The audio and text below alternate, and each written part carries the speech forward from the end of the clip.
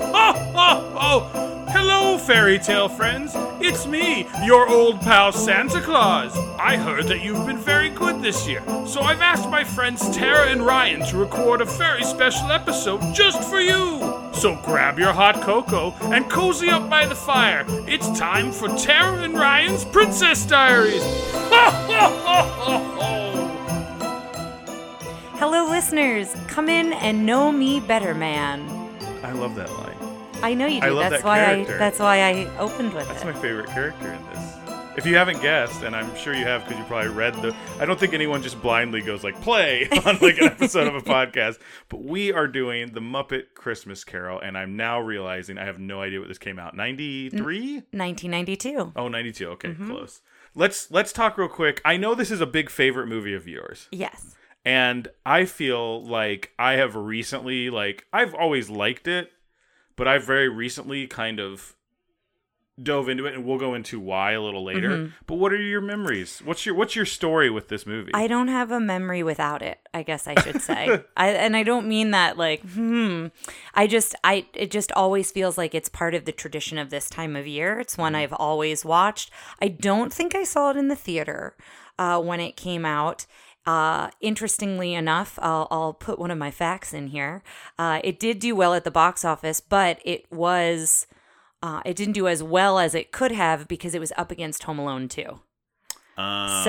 Yeah, so I was reading about that. But well, it's definitely a Christmas favorite. I've heard a lot of people say it's just not Christmas without this. This is their favorite Christmas movie. And so that would be the same for me. In high school.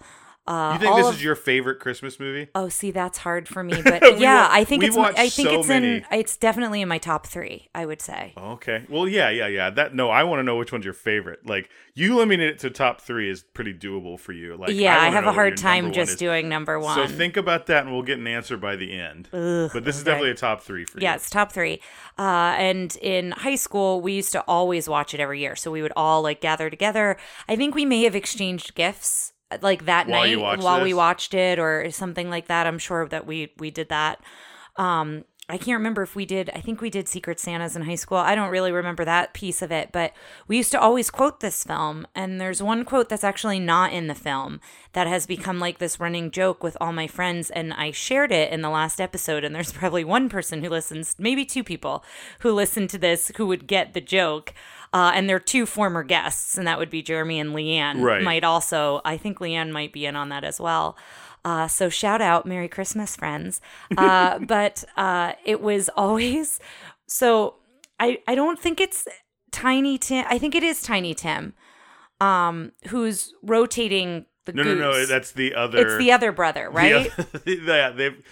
I always like this because I like this thing when it's I like this version of what kind of children a frog and a pig would have. Yes. And not this weird amalgamation. Not a mix. It's just 2 pigs and 2 frogs. Do you remember The Great Muppet Caper where Fozzie and Kermit are supposed to be twins?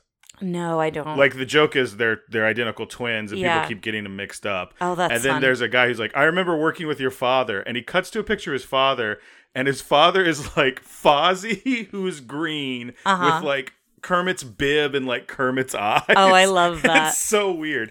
But I like this thing of it's clearly when a pig and a frog, it's weird recessive genes. Yes. But when a blonde and a brunette get married, this is you're either a frog or you're a pig. But it comes from the same parents. So so it's one of the sons is rotating the goose around the spit, and he's like, Mother, the goose. No, I think Tiny Tim does say it, though. He's not rotating it. Yes, but it's all during that moment. And we would always quote it, the friends of ours. And then at one point, we all realized that's not in the film anywhere. We just added that in our memory as a direct quote from this movie. And it is not there at all. See, even with you saying it right now, this has this Mandela effect of me going, I think it is in there. But yeah. So we've always enjoyed it. We've quoted it. I think one year when you and I watched it, I think it was last year, I tracked all the things Rizzo ate, and I will do that this year as well for the podcast. But he eats a plethora of things, and I will just say, this movie, it gives me... I can remember some of them. Do you want me to try real quick? There's an apple. There's the chestnuts. No. Piggy eats the chestnuts and gets caught. And they're like, Mother! I think he eats... Does he have jelly beans at some point? Anyway, okay, we'll watch We'll watch this. But for me, it gives me all the feels, and I, like, genuinely laugh at it every year. Like, I know the movie inside and out and can probably quote the majority of it, even the quotes we've added don't exist. And it's still one that, like, I will laugh out loud and just, like, have such a great time watching it. And I do feel like once we got together, you had seen it before, but I think it's now become one that you enjoy.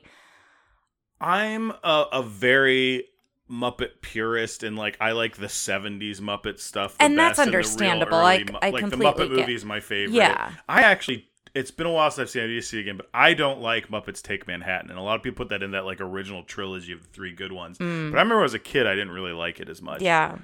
So I kind of put the like after Jim Henson passes. So that's why I think this one is kind of unique, because this is the first film to take place after he passes. Right. And so I think that it could still, again, I don't want to argue with what you're saying, but I think out of all of them, this one is still the closest to like him in that sense, because he passed in 1990. The film came out in 92. It's like the kind of like trail off after Walt died, like the Jungle Book. And or like the Jim Henson magic, right? Yeah, Not to say that like that went away completely, but it's different.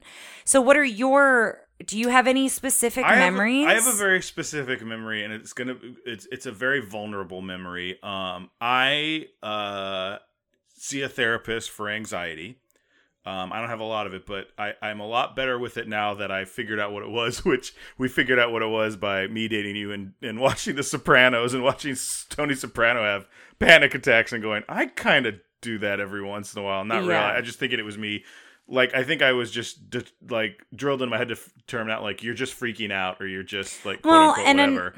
And until you can, like, identify it, sometimes I think we think, oh, everybody feels that way sometimes, right. Or I don't really know what this feeling is, and you kind of, like, push it down. And so, like, when you can see it, I think film and TV have done a good job of that as of late, showing it more and talking about it. And so, yeah, it's a great way to identify it. So I'm 11 or 12 when this comes out, and I think we saw it in a theater, or maybe it was the next year and we saw it on TV. I remember seeing it with my family, and I have a very distinct memory of like going into our bathroom and locking the door. And that was, this is also like, our bathroom was a place where I could be very vulnerable, because like it was the only place I could lock the door. Like my mom would just burst into my room and do stuff. So I had still does. Yes. Like, so I had no boundaries. So if I needed to be alone with my thoughts, it was the bathroom. And there was a lot of, you're spending a lot of time in the bathroom. Anyway, so I'm in there, and I literally am in there, and I start having like an anxiety attack, but I didn't know at the time. I just start crying. And all I can think of to do, it's one of my earliest ones out. I think there's one more I have earlier than that I remember. And I'm like very upset that Tiny Tim, like, even though he doesn't die in the movie, like would have died in if things went without Scrooge changing. The Ghost of Future If he didn't make any changes. Of the Ghost of Christmas Future timeline. And I just went in there and just like sobbed. I remember my dad coming to the door and being like, are you okay?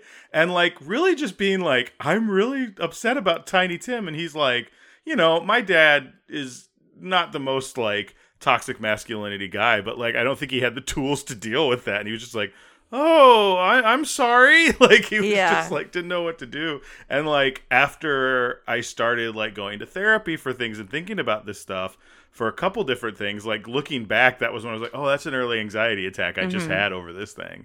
Granted, that didn't really affect my being, but it was like the earliest memory I have of this movie.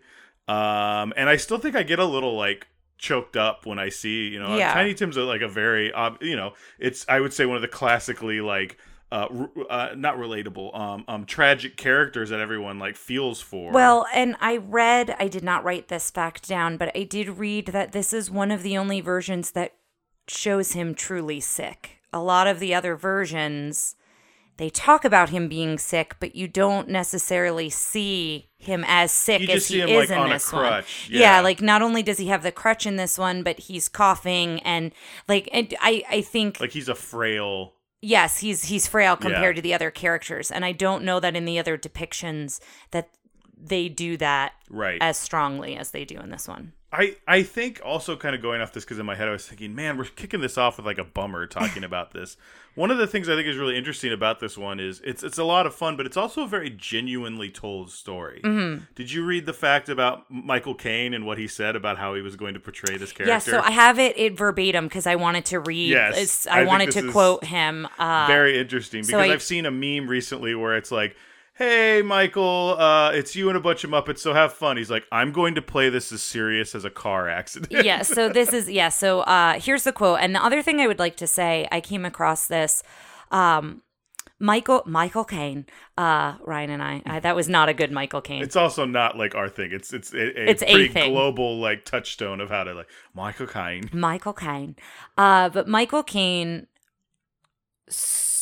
sought this role. Oh, I didn't know that. So he missed an opportunity. I don't exactly know what happened, but to guest star on the Muppet Show from the 70s. And a lot of his friends shared, how much fun they had and how it kind of made them more relatable to children. And I just want to read you the list of those friends.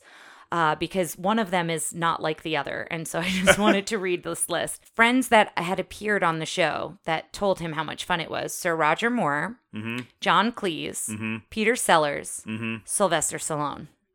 Sylvester Stallone, okay. So you got to... Sylvester Stallone, like, was where he is now and where he was in. No. What I'm saying the fact is that they're friends. Yes, that's more the issue. Is like it's interesting that they were connected in some way at that time. They're in movies together, like later in life, like they're friends. But like I think Sylvester Stallone was in like the '70s movie scene because of Rocky and it being this, like, that to big me makes triumph sense. of independent film. Like people don't remember that. Like that was like, oh sure, we'll buy your movie, but we want to put this person in and to do this and do this. He's like, no, I want it to be me, and it's gonna. Sorry, that was terrible. Like he's right here. Yeah, it's gonna be me. Like I want to do it, and I want to star in this, and it became this independent feature, pretty much. So yeah, I just thought it was interesting picturing them as like buds. Yeah.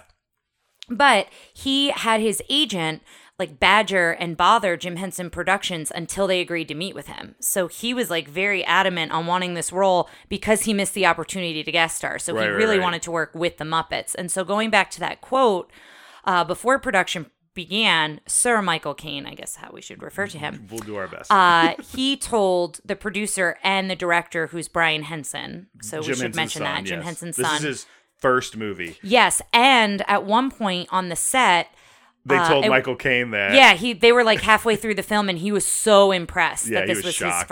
his first movie that he directed. But this is the quote from Michael Caine. I'm going to play this movie like I'm working with the Royal Shakespeare Company. I will never wink. I will never do anything Muppety. I'm going to play Scrooge as if it is an utterly dramatic role and there are no puppets around me. And Henson replied, yes, bang on. Well, it's funny because I found this YouTube video I'll post that's David Goles, who does the voice of Gonzo as well as other characters, and Brian Henson, and they sit down to watch it and they film them and they kind of edit together about 12 minutes worth of stories. And Brian Henson was like, it takes a very spectacular type of comedian to understand how funny that is to play it completely straight against these humorous characters. Like, it's not funny for him as a character, but it's creating this amazingly humorous setup, and it's so good. And I think that's a really interesting take on it. Yeah, I agree. I wanted to talk a little bit just about the movie itself and a couple facts from it here. We said it came out in 1992, 76% on Rotten Tomatoes. And we talked about the director was Jim Henson's son. It is also in memory of not only Jim Henson. It's dedicated to the memory of Jim Henson, but also Richard Hunt. Do you know who he was the voice of? Oh, originally? He was Beaker. But he was also the voice of a character that was retired. Oh, who? Scooter. Scooter was retired at the time? I don't know if they brought him back eventually, but he didn't. Scooter did not appear in this film because he had died in 1992 of AIDS complications. Yes. And so they retired Scooter. So I don't know if in the later movies, Scooter comes back at all. He's back now. He is, yeah. But they retired him in that moment, moment in time because of that. That's interesting. No, he is a very tragic story, dealing with the whole AIDS crisis and everything. And yeah, and then Jim Henson was 2 years prior to that. And they performed Statler and Waldorf. They were the voices of both of them as well. So together, that was the two of them. So I wanted to share those facts. I also want to go into the scene that was deleted. Oh, the song? Yeah, so the song When Love Is Gone, because I have vivid memories of a child, and I think when you and I would watch it, I was like, there's a whole scene missing. Like, it's a whole scene with a song, and it's on the soundtrack. So reading about it, it was very interesting to find out why it was taken out, where it was taken out of. So I wanted to go into that for anyone else who maybe has the memory of seeing the original that had the scene in it. Mm-hmm. So the song was dropped in theatrical release over objections from the producer and the director. So both Brian Henson and the producer were very upset. Oh, yeah. But do you know who wanted to drop it? Yeah, Katzenberg. Mm-hmm. Boo! Yeah, boo! He thought it was too sad for young children. It is a sad song. I don't know that it's too sad for young children because this story in general, there's a lot of sad moments in this, in the telling of the Christmas Carol. What I read was that he said, kids aren't going to want to sit still for this song. Oh. And Paul Williams, the composer, when they came to him and were like, I think they're going to cut it, he was like, yeah, but they said the same thing about Rainbow Connection. Like, that was his, he said that was his little glimmer of hope that they would keep it.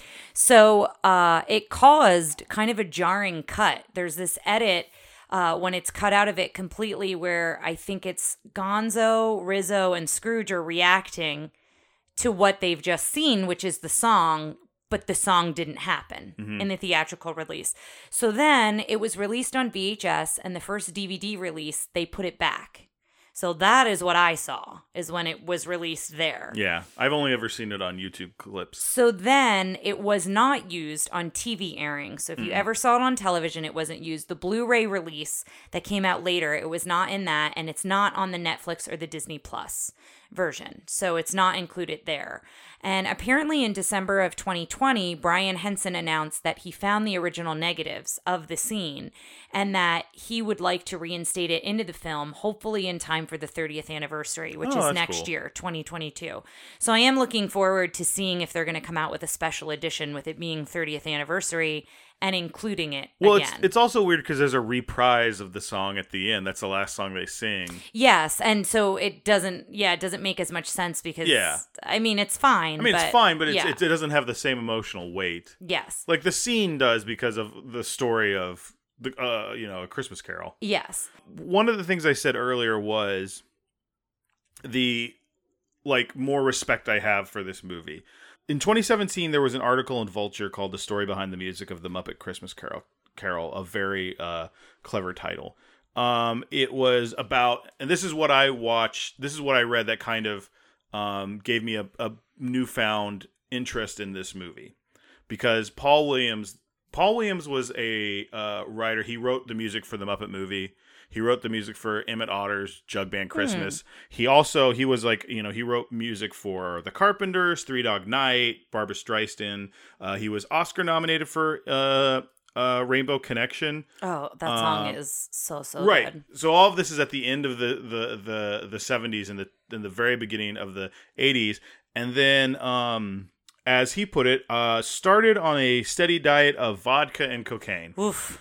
And essentially, there's a thing in there he says, when you forget long periods of your life, that's when you know you have a problem. He's like, I don't remember the 80s. Oh, wow. He just that's coasted pretty along. Significant, yeah. Yes.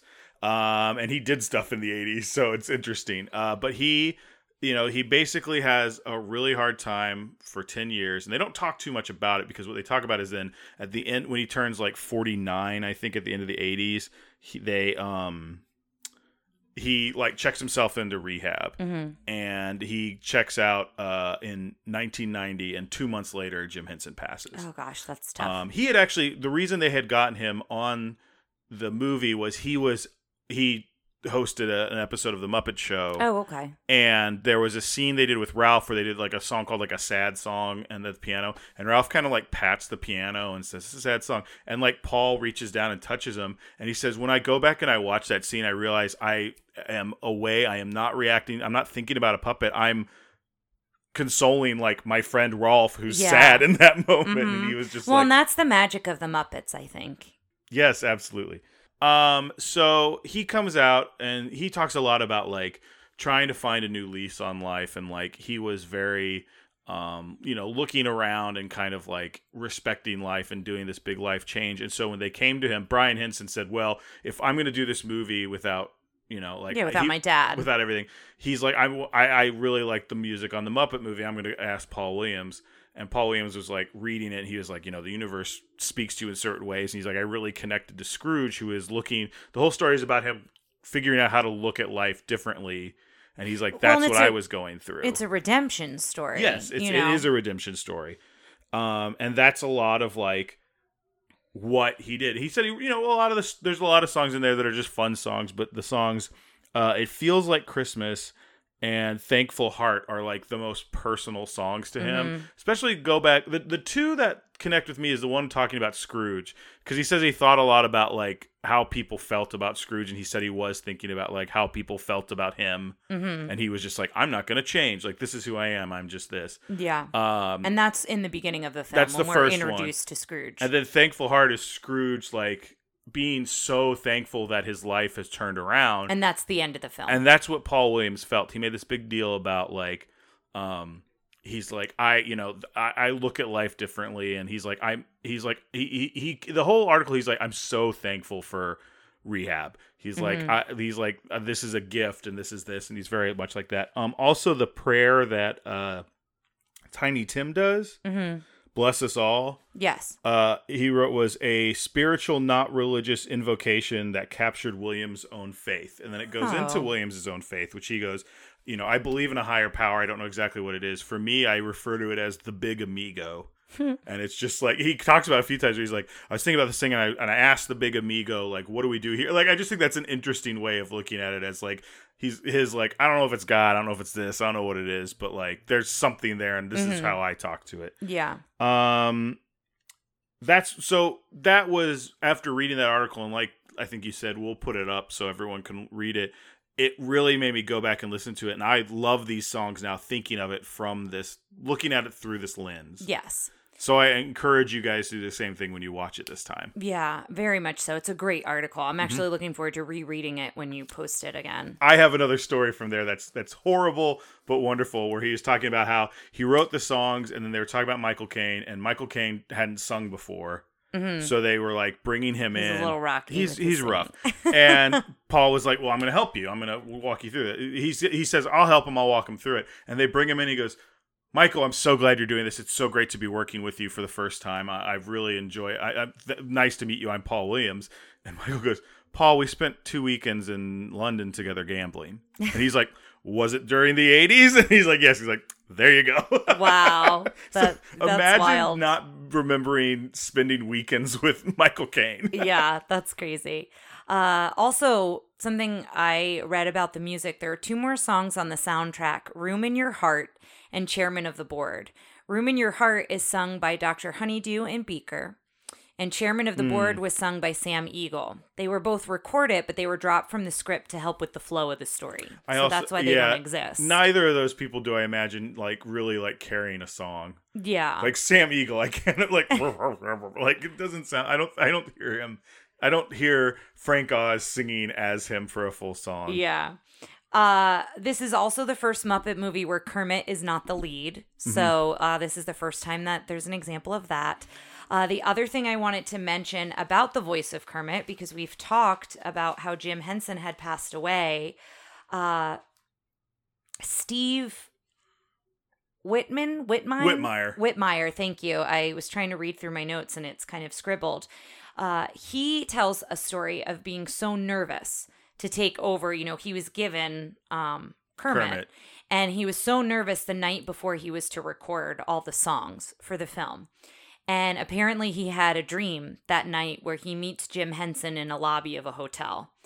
And I think he shares with Jim how he was feeling, and Jim reassured him that the feeling would pass. The feeling of him being anxious and nervous and not knowing if he could live up to Jim Henson's Kermit.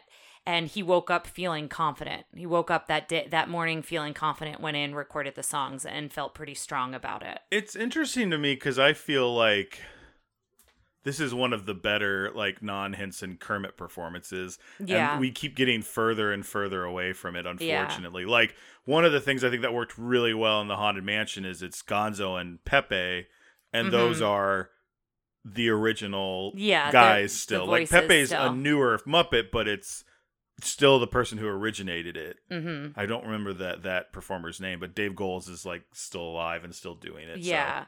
Well, and I think the more time that passes, unfortunately, you have less of the original troupe, right? And so then things change that way, too. Well, there's also, and this is a bigger discussion of, like, how much corporate interest is in there. Like, say what you will about, like, whether or not you like what Disney is doing right now. It's definitely not nearly as, like, the small budget, weird performance artist that it was in the 70s with the Muppets. So, very much so. I wanted to talk a little bit. I have a lot of things to look out for that I wanted to share. But before I get into that, The Ghost of Christmas Past. This, I read a little bit about how they did the effect for this. And so she was created, they made a special puppet of her, and it was used in a tank of water. Yeah. And then it was green screened into the movie. So that's how they get that effect. And I just thought, I think it's still an effect that holds up. I think it looks pretty good. Anytime we rewatch it. I don't know if you came across anything else. I have a bunch of stuff. I'm going to actually hold off on all my, because it's a bunch of little things, and as we go through the plot afterwards, I'll bring them up then. But I saw the same thing. They had, like plastic see-through things to operate it underwater. That's cool. They were talking about how, like, when Scrooge is flying, he's not holding anything because it's not there. Yeah. It's a very cool effect. I remember, like, the last time we saw it, I think saying, I feel like they had to do that underwater to get it to float. Yeah, to get her to flow like that and look like she was floating. We've gushed on Michael Caine a little bit, but he considers Scrooge one of his most memorable roles. Yeah, so absolutely. And I can definitely see that.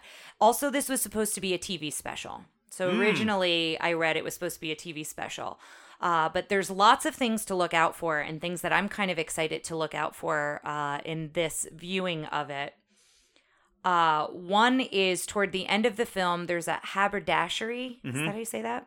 Yeah. See, just confidence, my dear. There's a haberdashery, and it's called Statler and Waldorf. So look out for that. Another thing to look out for is in the final musical scene, there's a store in the background called Micklewhite. And that's because Michael Caine's name he was born with was Maurice Joseph Micklewhite.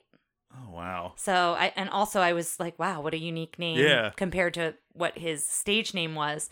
Another thing to look out for, in one crowd sequence, there's a lobster hanging out of a basement window. Now, I have not read a lot of Charles Dickens. I don't know if you have. I've read this. Okay, but he had a lot of weird turn of phrases. Like, he had some odd like phrases of things. So one of them was like a bad lobster in a dark cellar.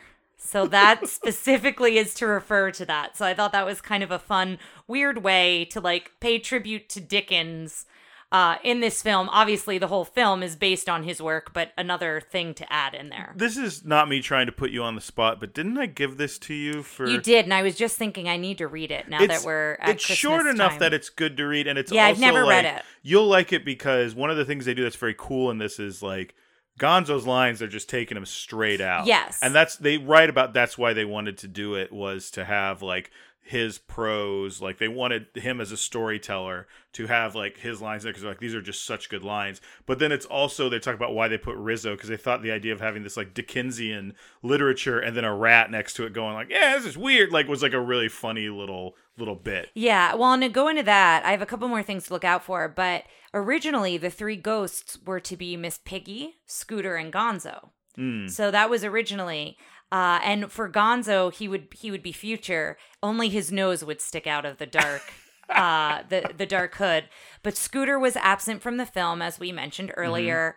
because they retired his character at that time. And so then that's kind of when they changed it. But so originally that's how those characters were going to be used in the film. I think they made a wise decision in how, Miss Piggy is Bob Cratchit's wife. I think that works so well and is such good comedic relief. I think having Gonzo narrate I love Gonzo and Rizzo narrating. Well, he does such so a good much. job of he's very Gonzo, but then he starts just saying the Dickensian lines and they work real well. Another thing to look out for, the conclusion of the song One More Sleep. Kermit is in the street alone. So this is when he's walking home. Is this the shooting star? Yes. Yeah. Oh, is it about the shooting star? It is about the shooting star. So I was just using that as a reference because I remember that shot very specifically. Yes. So there's something specific about the shooting star. Okay. So he's in the street alone. We see the shooting star. Supposedly in many Muppet movies. So it said not all, but it said many. So I don't know which other ones it includes. There's one in the Muppet movie. Yeah. There's a shooting star whenever Kermit's on screen. They do a shooting star. So that was another way of them kind of connecting to the old. Do you remember it in the Muppet movie where they're all on the side of the road because I guess the car broke down. They're around a campfire and he goes off by himself and he has this talk with himself about how am I going to do this? I have to do this. It's a really good scene. Yeah. And then it does a shooting star. I just remember that. Oh. Yeah. See, this is why I want to do a Jim Henson. Oh, I agree. Season I would love to do it. One last thing to look out for. In the first scene, there's a shop sign called Duncan and Kenworthy.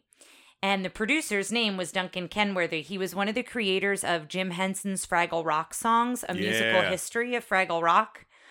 Which I now... That I don't know, but I know Fraggle Rock. Yeah, which I now want to look more into that. Okay. So that was a note for us to look into that specifically. During some of the first screenings, this is something I found so fascinating and something I've never put together. But in some of the few screenings that they did, at the end, there were kids, and they asked, what did they do wrong to get coal? Because... he gives them coal for the fire, but kids associate coal with being naughty or bad at Christmas time. And so that's something that I never put that together. I thought it was fun that kids made that connection. That's like, funny. what did they do that was wrong to receive coal? Well, it's because they threw as we learned a few weeks ago, they threw a snowball at the mailman. I love the Bookkeeper's Heat Wave. Now, do you know that was almost not in the movie? No. They had a long discussion about that joke because they thought it was too goofy. Oh my god! They have a long talk about most favorite. Yeah, parts it's of your the favorite film. because they talked about it, they go, well, this is this is my island in it's the also sun. because it cuts to them and it cuts back and they've got all the they're it's too out of it, and they go, well, we put it in, and then everyone loved it so much that's the reason in Treasure Island. The rats, there's that whole subplot of the rats thinking they're on a cruise. Yes, yeah. It's which directly I also love. because they went, that joke's not going to work, and then the joke works so well. Well, and we talked about this, I think, in the Haunted Mansion Muppets mini tale, that's what Muppets are known for, the long-running gags that go throughout a story, and I think also jokes that are out there that land and work, right? And do you think that's an example of that or no? I think I understand them going, I don't think this joke will work. Because, I think Muppets, most of the time, they pull off, one-liners, but this felt a little, I don't want to say avant-garde, but a little meta and strange and almost Looney Tunes-esque. So I understand, I think it worked. I think they pulled it off in a way. It's one of the funniest jokes. Yes. But I love them. I just like to hear them having the discussion about it. Yeah. I around a table. Yeah. So, I also read this with the music. I forgot to mention this earlier. There's another verse on Marley and Marley, but it's only on the soundtrack. And so it is, we're Marley and Marley, and now it's time to part, doot doot, to get back where they keep our kind, the wretched and the heartless. The news we've shared has got you scared. We're glad that we got through. So make amends and make some friends. The future's up to you.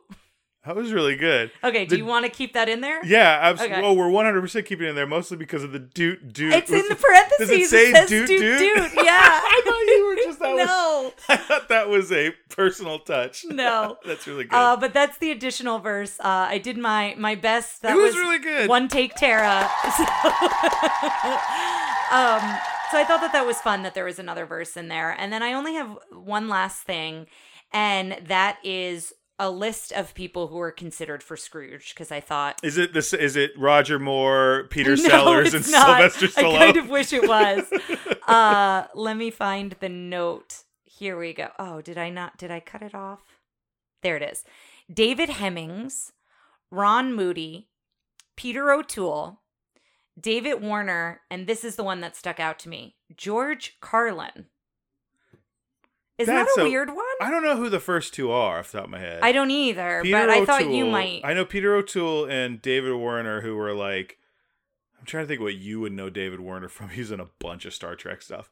But I thought George Carlin was a weird one, and then I read a fact. It just feels like this feels like they went, who was big in the 70s? Like, it feels like these are people they would want to get in like prime Muppet heyday. Yeah, I guess that's true. And then in 1990, they're like probably trying to reach back and get that magic, because like, you know, George Carlin was such a 70s hippy dippy guy that he seemed like, or in 80s. Well, and still stayed popular after that, but yeah, when he first... Yes. At the height of his popularity. Then I read another fact that said Jack Lemmon wanted to be Scrooge. No, Jack Lemmon was considered for Scrooge, but he wanted to play Kermit. And the producers decided he was out of his mind. and they moved on. That's probably true. But I found that interesting that he just confidently was like, oh no, I don't want to play Scrooge, I want to play Kermit. I do love the idea of like a bunch of humans doing the Muppet story. I don't know why. Yeah. But that's all of my information. Well, cool. I was going to save the Heatwave thing for now, but I'm glad it fit in naturally. Yeah. But yeah, now this one did come in a clamshell. I very distinctly remember this. And I had it. I owned the clamshell edition of this. Well, it's time to open that clamshell up and stick it in the VCR. See you on the other side, listeners.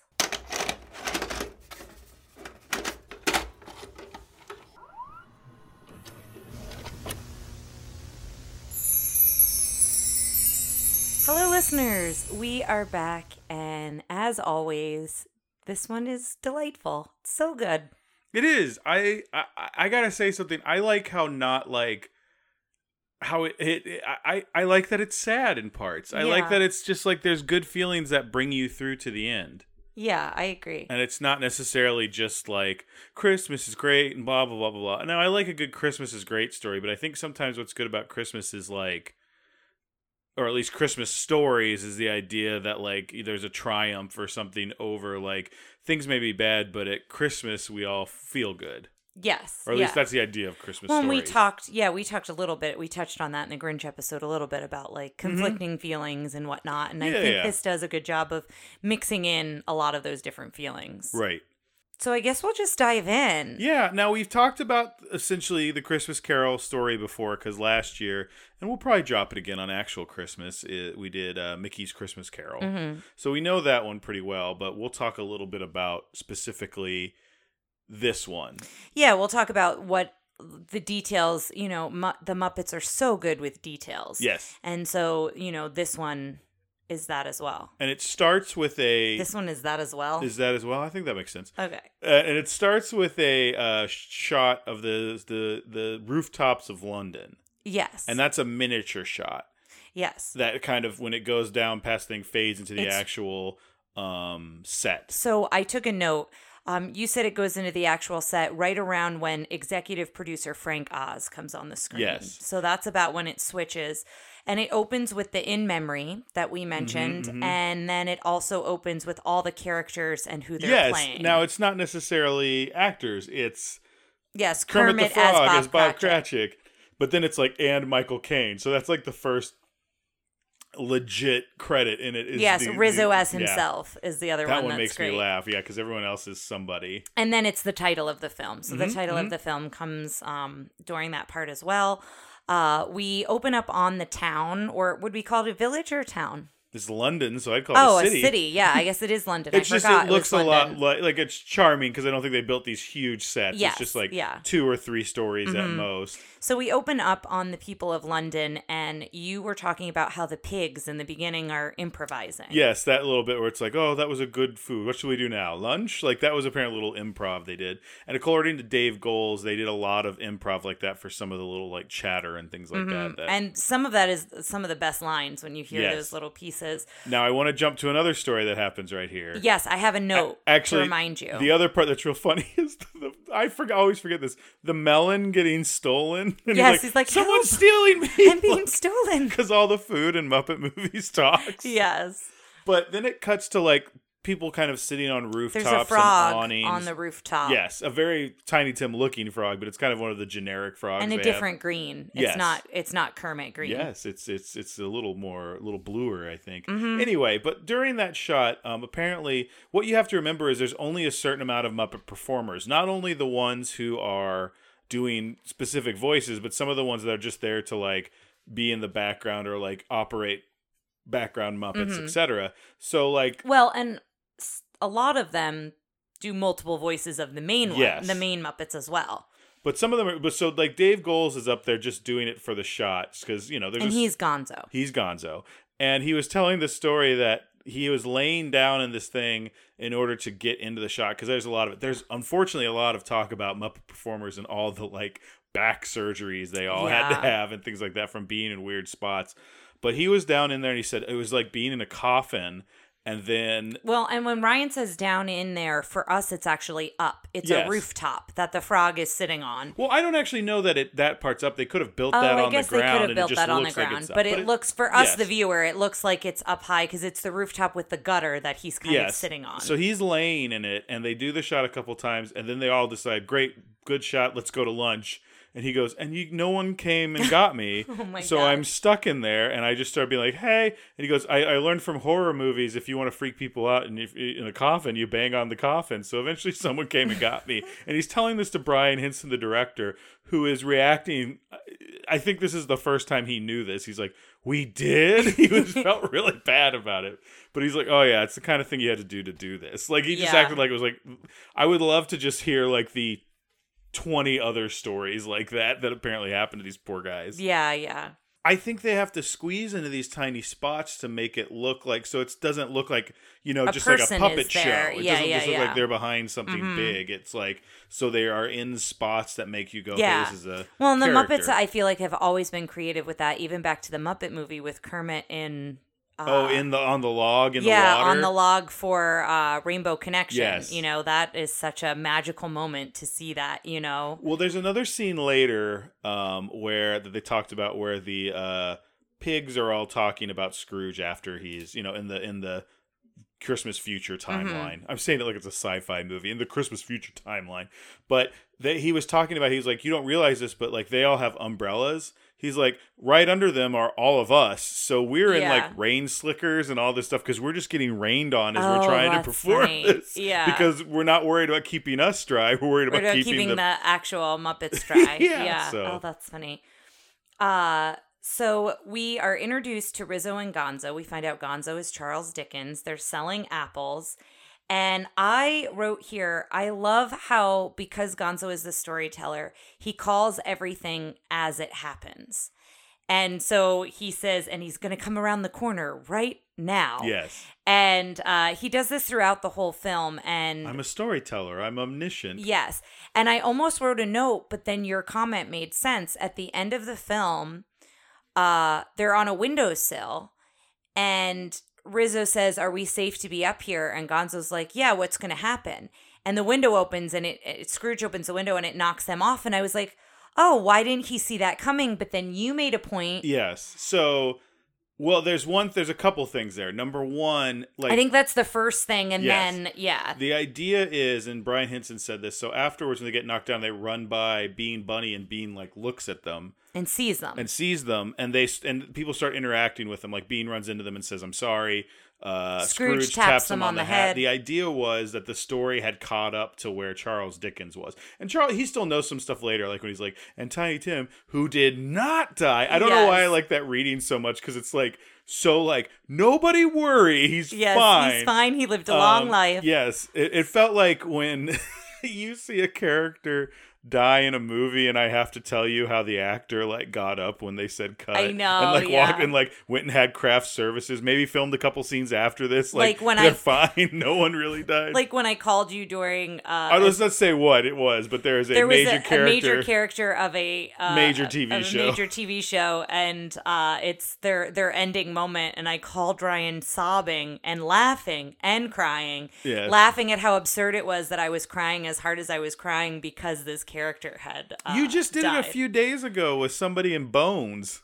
I did with for all our bones. I'm gonna bleep that out. Oh, shoot. Yeah, sorry. So that's okay. A spoiler, But what I'm saying is, like, you said something with it and you were just like, and like, but your time from when you start crying to when you start laughing because you realize it's a fictional character, as we've gone on in our relationship, has gotten smaller and smaller. I will say the one for the show that it happened first, where I called you sobbing and laughing, that we referenced earlier here, I've never cried so hard for a character since, ever. Like, that's the hardest I've ever, cried for a fictional character. It was Breaking Bad. We could say what it was, but we won't say who. Yeah, but it was pretty bad. Yes. But I love all the attention to detail, and that thing that I thought was, why didn't they do that there, fits in with what they wanted Brian to go Henson said specifically, the story is caught up. They're part of the story that can be seen now. So the first song we hear, we're meeting Scrooge. It's the song Scrooge. And what we both said we really enjoyed, you don't see his face till the end when he gets to his door. I think that's when you see his face. I will say one thought I had here is if you're going to be an actor in a Muppet movie, you better be comfortable with how you look from a low angle.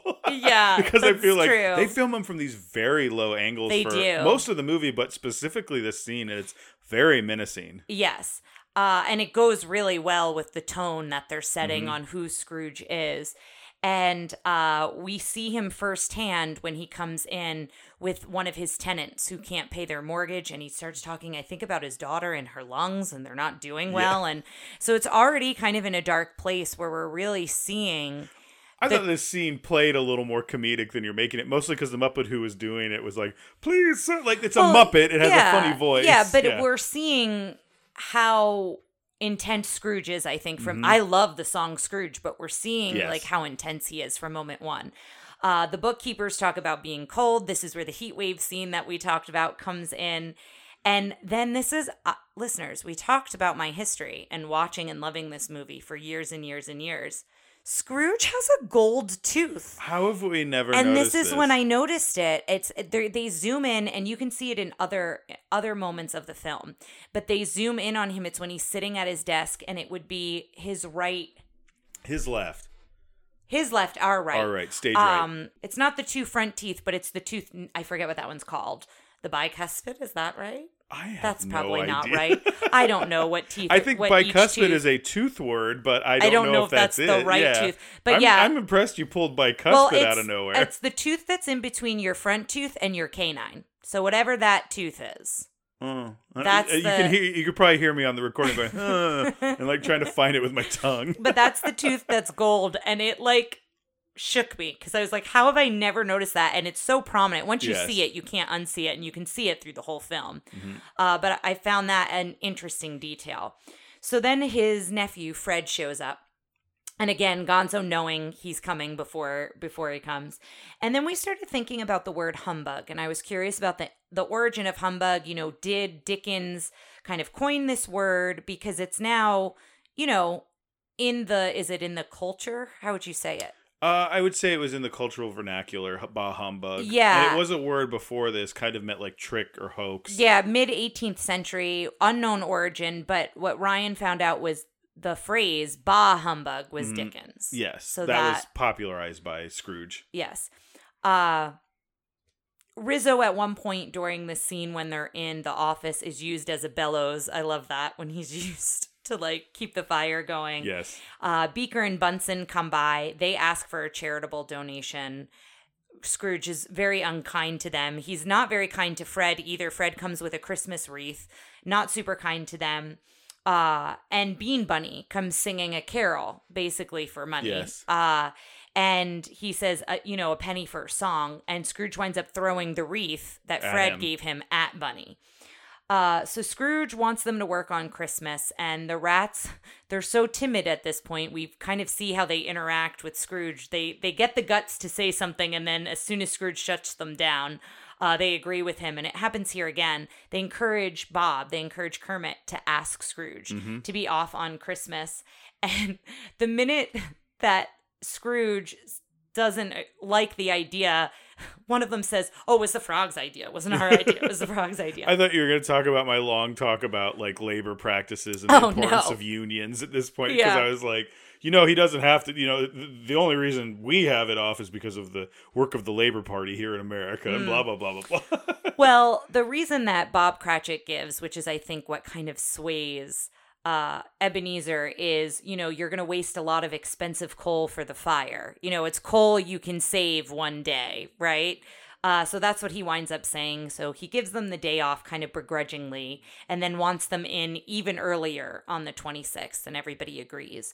So then Scrooge leaves, and we get this really sweet scene with Kermit and the rats closing up shop. And Kermit at this point blows out a candle. And I never thought about how it was done. I was like, oh, Kermit's blowing out the candle. Well, I think we talked about it last year when we watched it. I was like, wow, because I thought the same thing. I was like, we just go, and then Kermit blew out a candle. It's like, he has no breath. Yes. And it's just, and it was funny because in the thing I watched, Brian Henson was like, everyone always asks us how we did that. We just had a tube off screen. That was it. Yeah. No big trick. Yeah. So then the next song comes in, One More Sleep Till Christmas. Merry Christmas, penguins. Yeah, Merry Christmas, penguins. My new what I'm going to start saying to everyone at Christmas. It's great. But I love how clever the rats clean up, how they get the blinds to go down and how they're putting the books away, because they're so short. So they're doing all these different creative things to clean up. Kermit ice skates with the penguins, and that's when he says, Merry Christmas, penguins. Then Rizzo and Gonzo skate as well. And then this is where it kind of takes it back to that realness, that sadness. We walk by and we see Bean Bunny shivering in the cold with a newspaper. Yeah, I forgot about so you that. realize, that he's homeless, and probably the donation that Beaker and Bunsen were asking for the homeless potentially would have maybe helped Bean Bunny and others like him in London, I think is kind of maybe what they're trying to connect with there.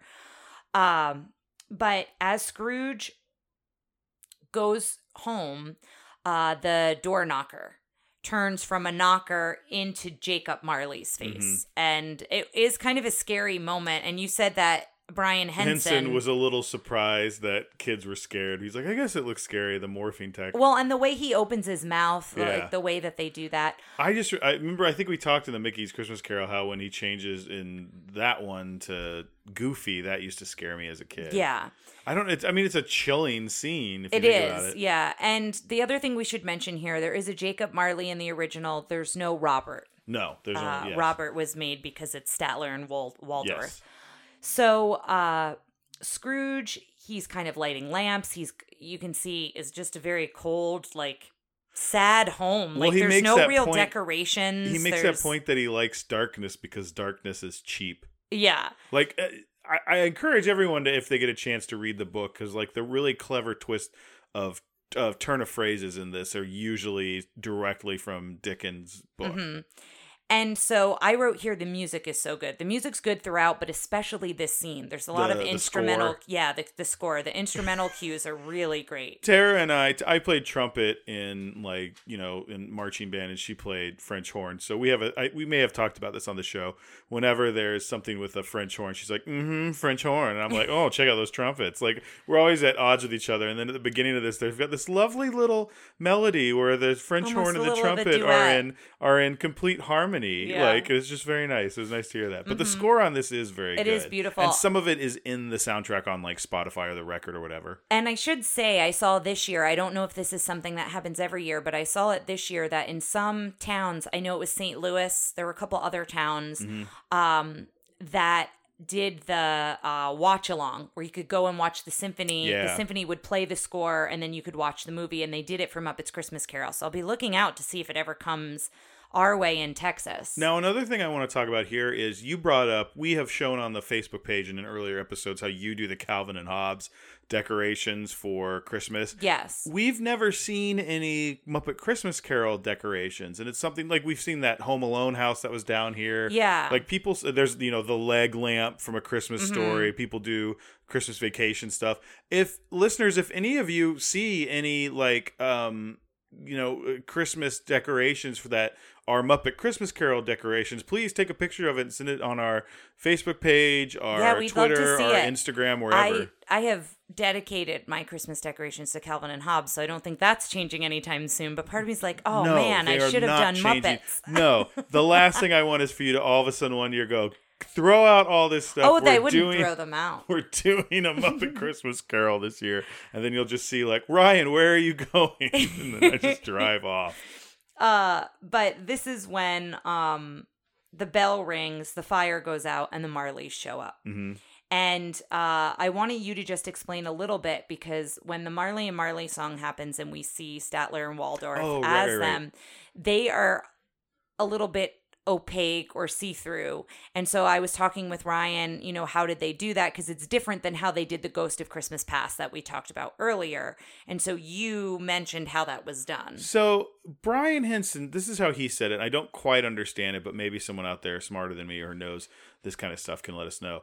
But he said they filmed Marley and Marley on a black background, did that whole thing, and then they actually film the Scrooge stuff on the same film, and so it bleaches out the other stuff, it fits perfectly over the black that was the background there, but it makes them seem kind of ghostly. And it's an old film technique from the 30s and 40s, old stuff like that when they used to do this. But it's a really cool technique to see in Muppet. Yes. Yeah, and so I found that really fascinating. Well, it's that's why I think the Muppets are so interesting. This and the Ghost of Christmas Present and anything else they do where it's not just, hey, it's someone in a room with a puppet. It's more than that. It's using the tech. There's later when the Ghost of Christmas Future and they walk and the whole screen does that swirly time tunnel thing and they go through it. Mm-hmm. Brian Henson was really funny because he was like, remember how excited we were about this? Because we were like, look at this digital computer effect. Yeah. He's like, now I can do this on my iPhone. He was just like, who cared? Uh-huh. But at the time we were like, wow. And they were so impressed by it. The other thing I was curious about in this scene was who did the voices of Marley and Marley, because Statler and Waldorf were done by Jim Henson and what was his first name? Richard Hunt.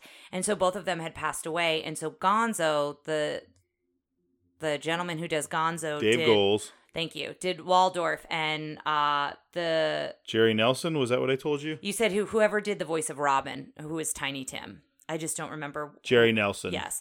So he Robin the Frog, Lou Zealand, Statler, and this one. Ma Bear, and Fozzie's mom, and does the Ghost of Christmas Present in this one. Oh, okay. One thing I wanted to jump in real quick about Richard Hunt.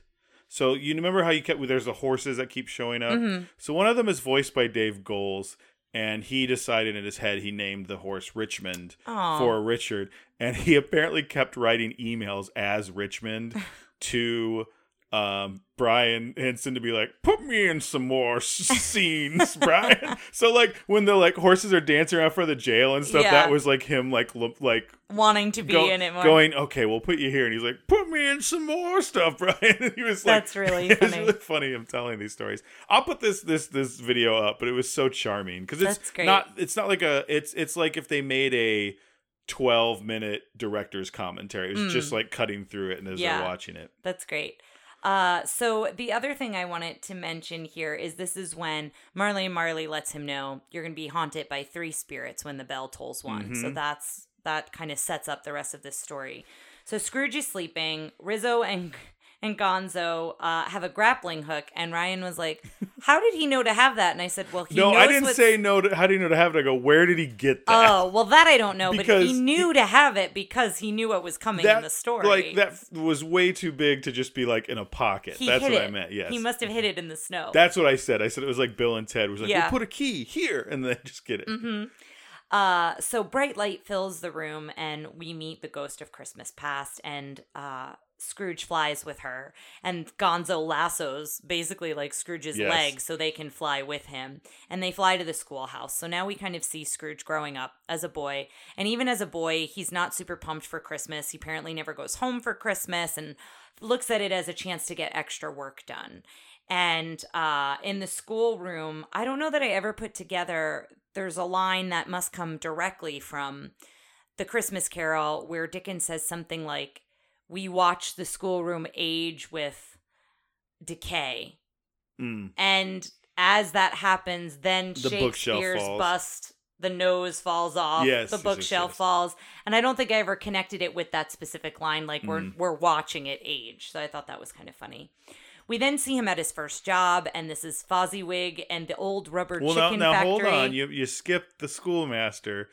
I only bring this up because he's one of my favorite Muppets, Sam Eagle. Yes. Which I like the lines like, it's the American way. He's like, Sam, it's this story takes place in England. The British way. Like, I just like good Sam Eagle.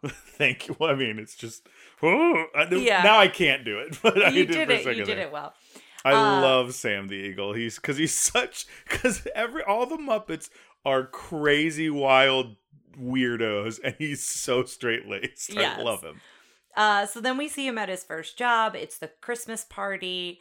And I may ruin this for you listeners, and we may have said it in another episode if we ever have talked about the Swedish Chef. But Ryan ruined this for me. The Swedish Chef has human hands, and I cannot unsee it, and it bothers me every time I see him. Not human-colored hands. Actual human hands. They don't put any... You're seeing the puppeteer's actual hands. Yes. And I hate it. And it has ruined it for... I've never noticed it until Ryan said it, and now I can't unsee it. I love the Swedish Chef. But just that one thing, I'm like, oh, God. Yeah, so he's there at the Christmas party as well. And so are a lot of the other Muppets that you know and love are in this scene. And this is when Scrooge meets the love of his life, Belle. This is the first time they meet. We then see a Christmas Eve years later where Scrooge keeps putting off their wedding. And we find out, it's to manage the business. He seems to always have an excuse as to why they shouldn't get married. And this is where not your song, but the Love Is Lost song is. Yes. Yeah. Because it's called The Love Is Found at the end. When Love Is Gone. I knew it was something with when. Yes, sorry. That's fine. So that's where that would have been. It would have been there. And it's also, we said, it didn't feel nearly as bad of a cut as we thought it was going to. No. They said in your fact. They said it was kind of jarring, but it didn't feel that way. It felt appropriate how they all reacted after that scene, because we get the dialogue, we just don't get the song. So now he's back in the bedroom, and Ghost of Christmas Present comes around, and he's the mind of here and now, and he's a bit absent-minded. And is that in the original story, that the Ghost of Christmas Present, he's so in the present, he's kind of forgetful? Trying to remember. I mean, because I really liked that detail, and I was just curious if that was. When you read it, because I know I am going to read it. I'm probably going to read it tonight. I should have read it before this. I goofed and didn't put that together. Oh, it happens. I'm sure we will cover some other version of A Christmas Carol again. That's true. So then the next song, It Feels Like Christmas, comes. And this is such a boisterous and jolly song sung by the Ghost of Christmas Present. We get to see the town on Christmas Day. And you had mentioned that the Ghost of Christmas Present was designed after an employee. Oh, gosh. I need to pull that fact back up. It was just a puppeteer who started work on like Return of the Jedi and had been with them a few years. But I think you should try to do a side-by-side if you can find a side-by-side. I will. I'll find it and I'll put it up. Side-by-side, yeah, but because for the he listeners. looks, I showed it to Tara and she was like, oh yeah, he looks just like him. And it was just this jolly looking guy with a beard. I love the texture of his beard. He has a very cool, the beard has a really cool texture. A very specific texture. Yeah. So then we cut to Fred, his nephew. They're at the house and they're playing a game where, Fred is giving them hints It's kind of like 20 questions. They're asking him, What do they call it? As soon as they said it, I missed it. And I was like, did you hear them? What the game was called? No, but it feels like 20 questions. It don't essentially recall. is. Yeah. It's animal, mineral, vegetable. Yeah, and then, so we find out it's Scrooge, an unwanted creature. It's not a cockroach. Rat, a leech, or a cockroach. Yes. And so now we go to visit Bob Cratchit's house, and you can see Scrooge is getting, not so happy, revisiting past memories as well as what's currently going on. And this is where I think we used to say, "It smells wonderful, Mother," and it's Peter who says that, and it's actually, "It smells good, Mother." So that's another line. And then the goose, I think we put that all as like one line. I would like to, and this is less about the podcast and more about our lives, put a moratorium on talking about how that line doesn't exist, because I think it's so close to what it is that like we're gonna just say the goose. Well, and he does. You do it better. Do the goose. The line. Goose, Mother, the goose, the goose. But Tiny Tim does talk about the goose when he sits down. He doesn't cough though. Yes, he does after they Mother the goose. Oh yeah. So We're not moratorium on trying to pick apart exactly what this line is. Yes, but so it happened. So it makes sense that we kind of grouped it together in high school, but it's funny. It doesn't happen the way that we retell it, which I always love. But Kermit and Robin, or Bob and Tiny Tim, they come kind of singing this cute little a cappella song as they're coming through the street to come home. And you had a fact about that as well. They're on a barrel in that shot. And you can tell looking at it that the road looks like it's just kind of rotating. In order to get that shot to have them look like they're moving, but still be this kind of marionetted bit. It was Brian Henson pointed out as one of his favorite little tricks in it. And it looks really good. It does. Yeah, it looks very good. So I also love just the interactions of all the children. You have Bellina and Bettina. Bellina and Bettina and Peter. And then Tiny Tim, who comes home. So they have 4 children.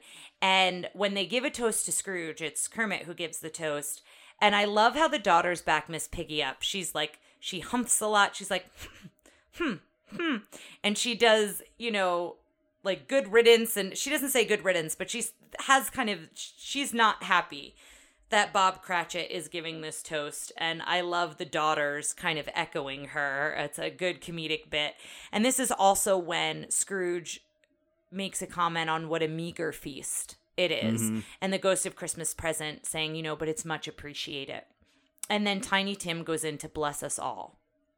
That's the next song. Mm-hmm. So then we get to the Ghost of Christmas Future, and you had a story about the fog. So you see the fog come at Scrooge. We see Ghost of Christmas Present fades, right? Yes. He ages and fades. Yes. And then this fog comes in. This fog comes at him, and Scrooge turns at the last second and runs from it. It's because Brian Henson had said, "I'll say Michael, and you'll know to turn." And he was like, Michael. And like Michael Caine couldn't hear him, and he was like, Michael, and Michael like looked at the last thing, he was like, oh. So it looks if it looks a little rushed. I think it looks good. But I think it fits, but yeah. Mm-hmm. Like he seems genuinely surprised, and it was because he was genuinely surprised. Yeah. So the Ghost of Christmas Future is very eerie, very creepy. He never talks. He only points. He's so much taller than Michael Caine. I want to take a second and push my glasses all the way up the bridge of my nose and just say, the Ghost of Christmas yet to come. Oh, I apologize. I think I said future earlier, too, so we're both...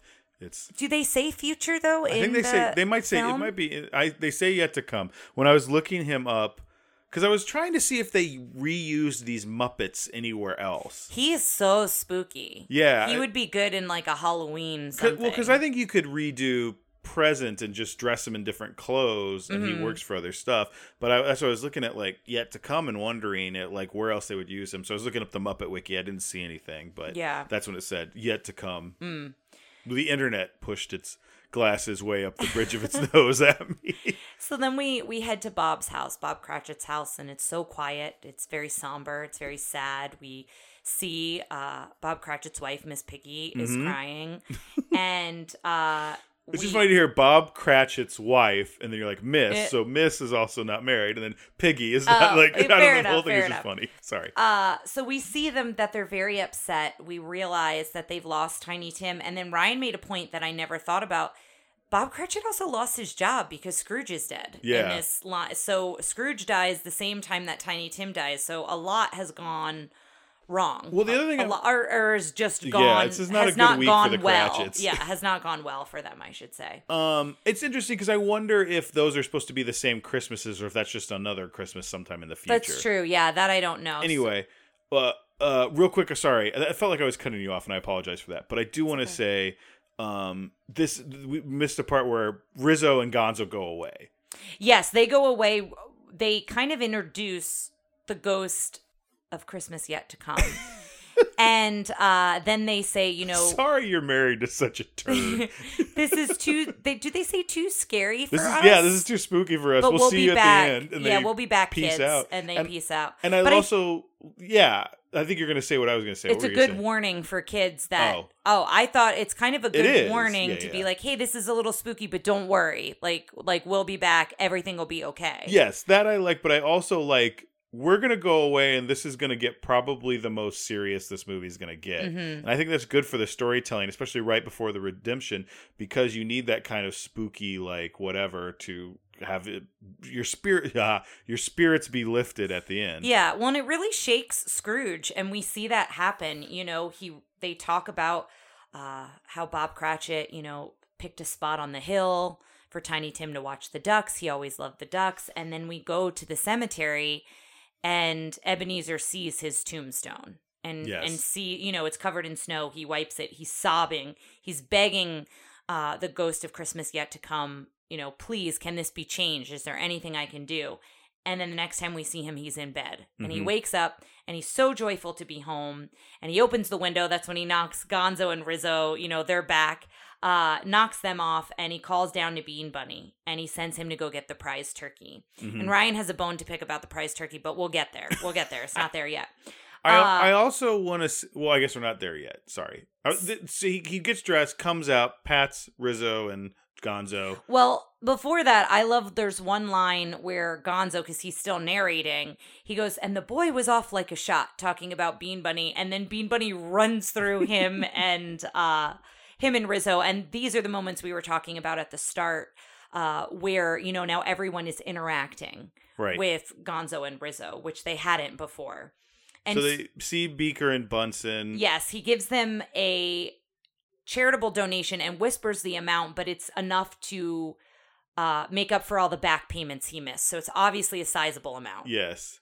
And then Beaker, he gives him his scarf because he's like, I wish we had something to give you in return. And like, you see that moment that really touches Scrooge. It's probably the first gift he ever got 100 in a long time. If not the first gift, the one he has gotten that he can remember. And then it goes into Thankful Heart. Yes. Which is my favorite song. We were talking about like what you think your favorite song is. This one is my favorite because of the history with Paul Williams. Yeah. And re-listening to it from the view of a person who has who has gone through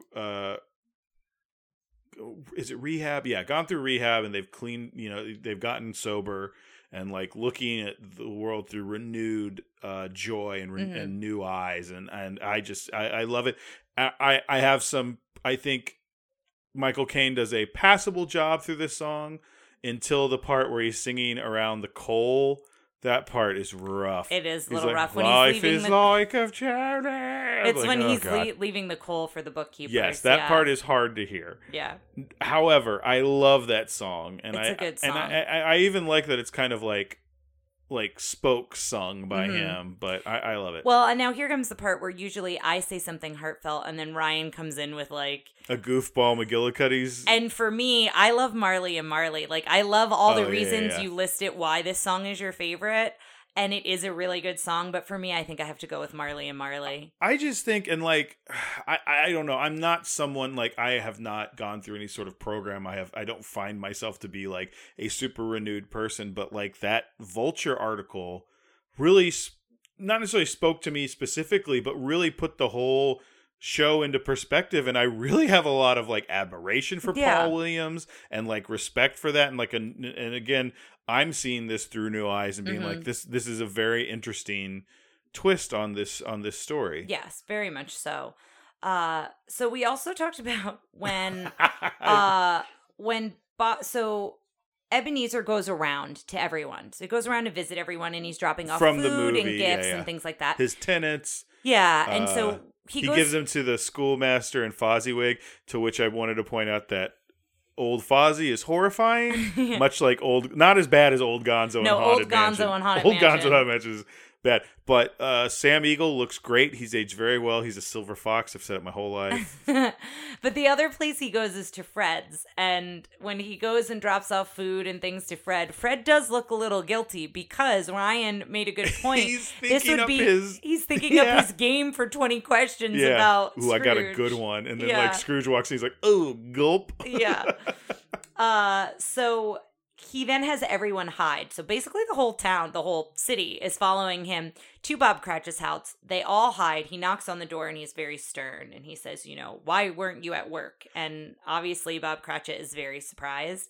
And then Miss Piggy comes out, Bob Cratchit's wife, and she just lets him have it. And I'm determined to raise your salary. She's like, I'm gonna raise you off this pavement. Yes, I wrote that down. It's such a good line.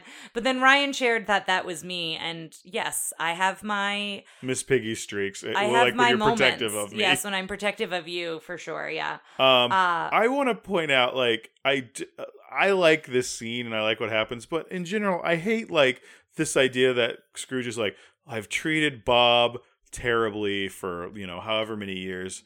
Let me get him just one more time with one more little jab. Hey man, how about you start the apologies start now and we'll let you know when you can stop. Yeah, but he does offer to pay off his mortgage. Not only raise his salary, but the mortgage is they don't have to worry about that anymore. Here's the thing. Is he paying his mortgage or does Scrooge own the mortgage? I think it's and he's just you're good. Yeah, that's what I think it is. Yeah, I think it's probably Right. Yeah, you no longer have to pay me for the mortgage. I'm absorbing that cost, essentially.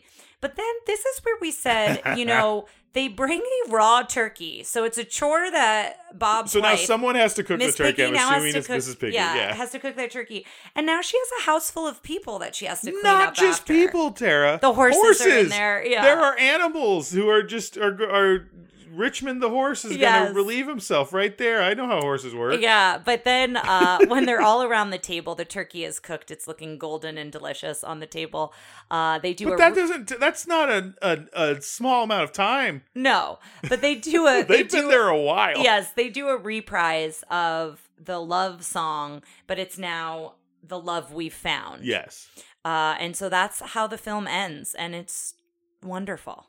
I love it. I love it more and more every year. I'm telling you, read this article. It really, hopefully, what we've described has helped bump this up in your estimation of it. If you didn't already love it. Right. Let's do our questions. Mm-hmm. How was the prince, Scrooge? Because here's another thing. We're not going to rank a villain in this. Because they're really... Scrooge is the closest thing to a villain, but it's such a redemptive story that I don't think it would do well for him as a villain. He's also the focus of... Yeah, he's a protagonist. He's the prince. Yeah, so I really liked Michael Caine as Scrooge. That, he has a couple moments with his singing, but other than that, it's a great performance. I think it's a fantastic performance, and apparently he loves this movie, too. Well, and he loves the Muppets. We found facts, we found things of him, seeking this role out, and you can just tell, that he was all in. You could tell he was all in to play this role, and I think it shows. Who do you think the princess was? Is it Kermit? I think so. Okay. I like Kermit in this. We talked a little bit about his voice. And there are spots where I go, that's not Jim Henson. But, it's pretty good. Yeah. And again, I think it's such a huge undertaking because this is 2 years after Jim has passed. So it is the first big production that they've done without Jim Henson kind of leading the way. And Kermit's an icon. Yes. An icon. Yeah. What are the other... I was I'm doing it from memory. How are the henchmen sidekicks? I'm going to put that mostly on just the other Muppets, but Rizzo and Gonzo were fantastic. They're two of my favorites. It's the only thing about Haunted Mansion that kind of bums me out is that I don't think the guy who does Rizzo is still... I don't know what the story is because I feel like I don't see Rizzo much in the Muppets anymore. And that it being Pepe I love Rizzo. And Gonzo, but Gonzo and Rizzo is such a good match, and they're in it. Like, don't they follow them around in Muppet Treasure Island? Like, they become like kind of the pairing for a while. I think so. Yeah. We'll find out because spoiler, guys. Around the time of Treasure Planet, we'll be also doing a mini tale on Muppet Treasure Island. So excited. So how does it hold up? I think it holds up well because it is a traditional story that is told this time of year every year. Yes. Right? So in that regard, it's taking place, it is a period piece. Yes. Because it's taking place during, when Dickens wrote A Christmas Carol. But I think in the same way it's timeless, even though it's a period piece, if that makes sense. Yeah, well, I mean, again, the things of like female character agency, like that's the Christmas story. I don't think they really do a lot with that. Yeah. And then like ethnic representation or, minority representation it's a Dickens thing and made in 1993. Like, you're not going to see a lot. Like, we're now starting to see. Was the Muppets cast diverse, though? The puppeteers? No. From the 70s, typically not. I do feel like the puppeteers now more and more are. Okay. I think this is around the time. For a long time, it was a very male-dominated field. It probably still is. I don't know a lot about the field of puppeteering. But, Jim Henson was also very, like, liberal-minded. And, like, they had, like, a very big... The Harry Belafonte episode of The Muppet Show was very famous for its depictions of African culture and things like that. Mm-hmm. And he tried to do a lot of that stuff. But it was also, like... There's always the talk of the performative liberal like version of representation, which is better than a lot of things, but isn't the same as letting those voices have their own, tell their own stories. Mm-hmm. So I kind of, it's kind of crummy for me as a white male to be like, I give it a pass, but like, I understand a little bit why that's the case here. I will say I do like that one of the ghosts was a woman. She was a child, but she was. I like that there's a little bit of diversity there, right? Whereas instead of it being three male ghosts, see if it's a woman in the story. I mean, no, not right now. Like when you read it. Sorry. Okay. You reach for your phone. Okay. I didn't mean to give you an assignment. Yeah. Yeah. So there's that. So finally, this is the easiest. I feel like this is a very easy question. On our shelf. Oh, 100%. Yes, it 100%. is. I think we do own it, don't we? I don't think we do because I think it's so easily streaming. I will be buying it for the 30th anniversary. I think when we didn't have Disney Plus, it was on Netflix. So yes, so we were able to find it there. Yeah. So yeah, that's it, guys. I hope you've really enjoyed our month-long holiday celebration. A December to remember. We sound like a Honda dealership. But I do want to say one thing about this. These 4 movies have all been Christmas movies, and we understand that there are lots of other holidays to celebrate around this time of year.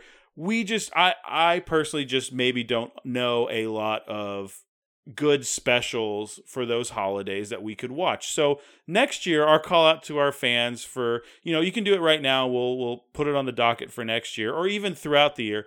If, you celebrate something around this time that's not Christmas, Hanukkah, Kwanzaa, anything else I'm not thinking of, winter solstice, whatever, please let us know some sort of animated, stop motion animated puppet, like anything special that we can watch to kind of add to our collection and do it next year. And, hopefully kind of be a little more representative of that. I hope you enjoyed our 4 Christmas ones this year. I had a blast doing it. If you got any recommendations, like we said, give us a call, 707-YO-TRPD1. Leave us an email, anything like that.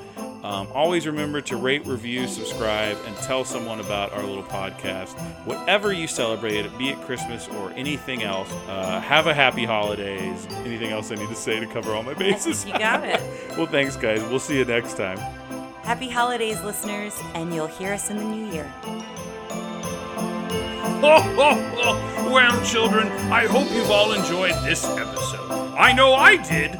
Now, if you want to let Tara and Ryan know what you want next year for Christmas, you can send them an email at trprincessdiaries@gmail.com or call them on the very easy-to-remember hotline, 707-YO-TRPD1. That's 707-968-7731. If you want to stay off the naughty list, please give this podcast a 5-star review on iTunes, Spotify, Google Podcasts, Podbean.com, or wherever you hear it. Stay safe and be good, everyone. Happy holidays to all, and to all a good night.